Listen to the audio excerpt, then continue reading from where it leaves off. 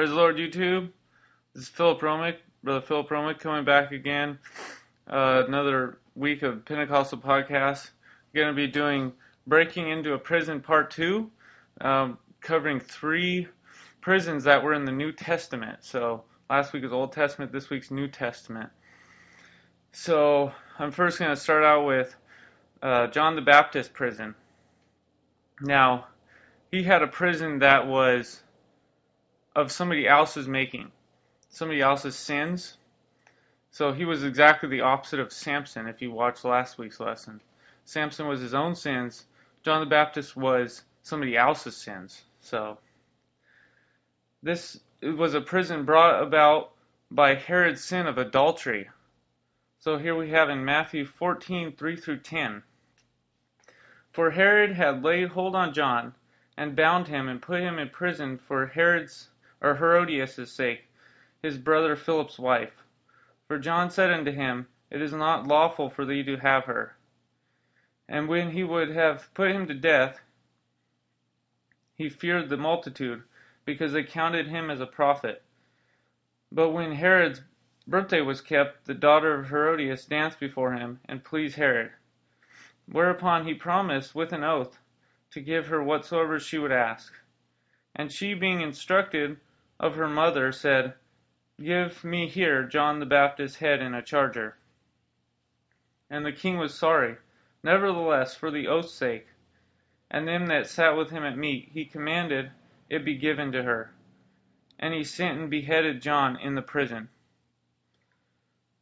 So this example shows us that others' sins cause our own persecution, our own death. It shows again that sin leads to death. This can be sin from other people, or it can be our own sin. So here we have in Romans 6:23, it says, The wages of sin is death, but the gift of God is eternal life through Jesus Christ our Lord. So that was John's prison, John the Baptist. We're next going to move on to Jesus Christ's prison. The prison of Jesus Christ was a very significant biblical event. There were actually more than one part on this prison. First, it was planned. It was also his choice. Next, he was unjustly accused, similar to Joseph's prison. And it also ended in victory. So here we're going to start out in Revelations 13:8.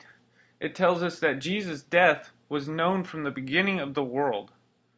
Revelations 13:8. And all that dwell upon the earth shall worship him, whose names are not written in the book of life of the Lamb, slain from the foundation of the earth. From the very beginning of time, this death was planned. This prison that Jesus had was planned. Jesus Christ died for the sins of humanity to give us an opportunity to know God. Okay, so how next was it his choice? Okay, the flesh of Jesus Christ had to submit to God's will, which is the Father of God. So it says in Matthew 26:38 through 44, Then saith he unto them, My soul is exceedingly sorrowful, even unto death. Tarry ye here, and watch with me. And he went a little further, and fell on his face, and prayed, saying, O my Father, if it be possible, let this cup pass from me. Nevertheless, not as I will, but as thou wilt. And he cometh unto his disciples, and findeth them asleep, and saith unto Peter, What, could ye not watch with me 1 hour? Watch and pray, that ye enter not into temptation. The spirit is willing, but the flesh is weak. And he went again the second time, and said, and prayed, saying, O my Father, if this cup may not pass from me, except I drink it, thy will be done. And he came and found them asleep again, for their eyes were heavy. And he left them, and went away again, and prayed the third time, saying the same words. So here we see that Jesus Christ's flesh had to submit to God's will. So it was his choice. He had to choose to die as well. The death of Jesus Christ also gives us remission of sins. It says in Matthew 26:28, "For this is my blood of the New Testament, which is shed for many for the remission of sins." And also, it had to occur for there to be New Testament salvation, which is salvation from the book of Acts, New Testament believers. It says in John 16:7, "Nevertheless, I tell you the truth. It is expedient for you that I go away. For if I go not away, the Father, or the Comforter, will not come unto you. But if I depart, I will send him unto you." So the Comforter here that Jesus is talking about is the Holy Ghost. It's God's Spirit. And it's essential to your salvation, essential to New Testament believers. So, let's see. It wasn't available unto the believers until after his death and resurrection. Let's see. So you can also reference my Pentecost, explaining Pentecost lesson if you want to know more about salvation. So, let's see. Let's talk about the Old Testament. The prophet Isaiah spoke of Jesus Christ. Here in Isaiah 53:8-12. "For he was taken from prison and from judgment. And who shall declare his generation? For he was cut off from the land of the living. For the transgression of my people was he stricken. And he made his grave with the wicked, and with the rich in his death, because he had done no violence, neither was any deceit in his mouth. Yet it pleased the Lord to bruise him. He hath put him to grief. When thou shalt make his soul an offering for sin, he shall see his seed, he shall prolong his days, and the pleasure of the Lord shall prosper in his hand."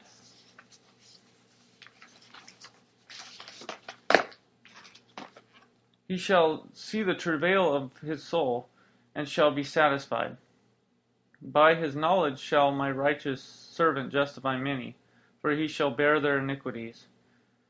Therefore will I divide him a portion with the great, and he shall divide the spoil with the strong, because he hath poured out his soul unto death, and he was numbered with the transgressors, and he bare the sins of many, and made intercession for the transgressors. So here we see the perfect man, Jesus Christ. He gave his soul as an offering for your sin. Because you have to remember that sin always requires death. If you've noticed, all these prisons that involve sin involve death. So the sins of humanity could only have one offering that was actually acceptable. That was the death of Jesus Christ. That was his prison. So that was the only offering that would be acceptable for our sins. Jesus died a temporary death. That was how he broke in. He broke into the prison through death. Okay, the breakout of his prison was being raised from the dead. That's the victory that he had. He had victory over death. Jesus declared in Revelations 1:18, "I am he that liveth and was dead, and behold, I am alive forevermore. Amen. And I have the keys of hell and of death." So Jesus Christ, after his death, he went down to hell and took the keys from the devil. He now has victory over death and hell. Additionally, 1 Corinthians 15:54-57 tells us, "So when this corruptible shall have put on incorruption, and this mortal shall put on immortality, then shall be brought to pass the saying that is written, Death is swallowed up in victory. O death, where is thy sting? O grave, where is thy victory? The sting of death is sin, and the strength of sin is the law. But thanks be to God, which giveth us the victory through our Lord Jesus Christ." Jesus had victory over death. We have the victory over death because of Jesus Christ. Jesus' salvation plan gives us victory over death. And that was his ultimate goal. That's why he had a prison. That's why he broke out of the prison. He broke out for our salvation. So praise God for that, amen. So next I'm going to move on to the last one that I'm going to talk about today. It's the prison of the New Testament believers. The New Testament believers were commonly in prison because of their persecutions. They were being persecuted for Jesus, for the name of Jesus, and for salvation. The prison of persecution makes the church spread out. This is shown in Acts 8, 1 through 4. And Saul was consenting unto his death, and at that time there was a great persecution against the church, which was at Jerusalem. And they were all scattered abroad throughout the regions of Judea and Samaria, except the apostles. And devout men carried Stephen to his burial, and made great lamentation over him. As for Saul, he made havoc of the church, entering into every house, and hailing men and women, committed them to prison. Therefore, they that were scattered abroad went everywhere preaching the word. So as believers, we should expect to be hated for Jesus' name. We should expect to have persecution. This is a prison that no one's going to be comfortable in. But we need to remember that this is a prison that we're going to experience if we're walking with God. So, the prison of persecution, it should actually be in your life. So, I just wanted to tell you that. So moving on, we have John 15, 18 through 21. If the world hate you, ye know that it hated me before it hated you. If ye were in the world would love his own. But because ye are not of the world, but I have chosen you out of the world, therefore the world hateth you. Remember the word that I said unto you, the servant is not greater than his Lord. If they have persecuted me, they will also persecute you. If they have kept my saying, they will keep also yours. But all these things will they do unto you for my name's sake, because they know not him that sent me. So, remember in your persecution that Jesus Christ was first persecuted. So everything that you're experiencing, Jesus Christ was also experiencing. They hate you because they love the world. So that was the words of Jesus from John right there. So, okay, how do we break out of this prison? All right, there's actually 4 different ways to break out of this prison, unlike the other ones. The first one is prayer by other believers. It comes from Acts 12, 5 through 10. Peter, therefore, was kept in prison, but prayer was made without ceasing of the church unto God for him. So the church prayed for him. And when Herod would have brought him forth the same night, Peter was sleeping between 2 soldiers, bound with 2 chains, and the keepers before the door kept the prison. And behold, the angel of the Lord came upon him, and a light shined in the prison. And he smote Peter on the side, and raised him up, saying, Arise up quickly. And his chains fell off from his hands. And the angel said unto him, Gird thyself, and bind on thy sandals. And so he did. And he saith unto him, Cast thy garment about thee, and follow me. And he went out, and followed him, and wist not it was true which was done by the angel, but thought he saw a vision. When they were past the first and second ward, they came upon the iron gate that leadeth unto the city, which opened to them of its own accord, and they went out and passed on through the street, and forthwith the angel departed from him. So the prayers of the saints got Peter out of this prison in Acts 12. The next breakout comes through your own prayer and worship. So that's in Acts 16:25 through 26. And at midnight, Paul and Silas prayed and sang praises unto God, and the prisoners heard them. And suddenly there was a great earthquake, so that the foundations of the prison were shaken, and immediately all the doors were opened, and every one's bands were loosed. So another way to break out of persecution is through your own prayer and worship. The next one is God can just let you out. This is in Acts 5:18 through 20. And laid their hands on the apostles, and put them in the common prison.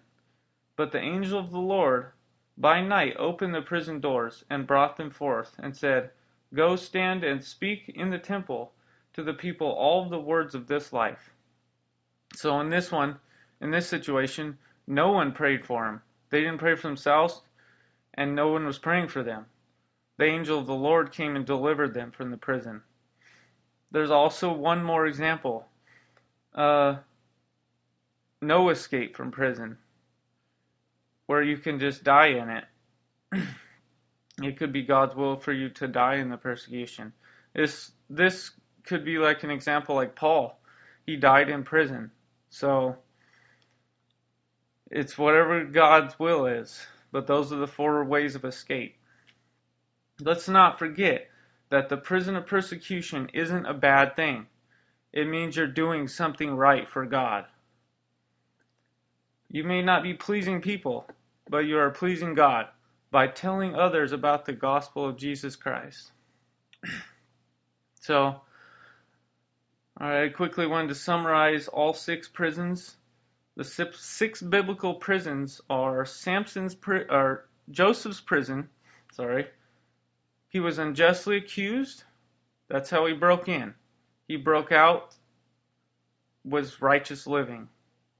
Samson's prison broke in because of his own sins. His breakout was death. The Israelites' prisons, multiple times they were disobedient to God. That's how they got in their prisons. They got in their situations. They were delivered by repentance, by crying out to God. John the Baptist's prison, he broke in by another person's sins. His breakout was also death. The prison of Jesus Christ, he broke in multiple ways. It was planned for our salvation. It was also a break-in. He was unjustly accused. He also he was perfect, so when he broke in, it was for his plan to save people. His breakout was his resurrection, which gave us the opportunity to be saved. So his victory was our salvation. And lastly, the believers' prisons, the New Testament believers' prisons, a prison of persecution. They break into their prison because they're being persecuted for Jesus Christ. They have 4 ways to break out of prison. They can break out by other people's prayers. They can break out by their own prayers and worship. They can break out by God intervening with no one else's help. And they can also die in the prison. If God wills for that to happen, that can happen. So, these are the 6 prisons, and I hope this blessed you this week, and just continue serving God and following after Him, and don't get trapped in some of these prisons. Some of these prisons are not for believers. But, for example, Joseph's prison, Jesus' prison, well, you can't be in Jesus' prison, Joseph's prison, the believers' prisons, just serving God, showing people the love of God, showing people God's gospel, and just working for Him. All right, God bless. Don't forget to like us on Facebook, Pentecostal Podcast, subscribe here on YouTube, Pentecostal Podcast, and if you need to find a church, you can find one at upci.org in your area. Okay, thanks. God bless.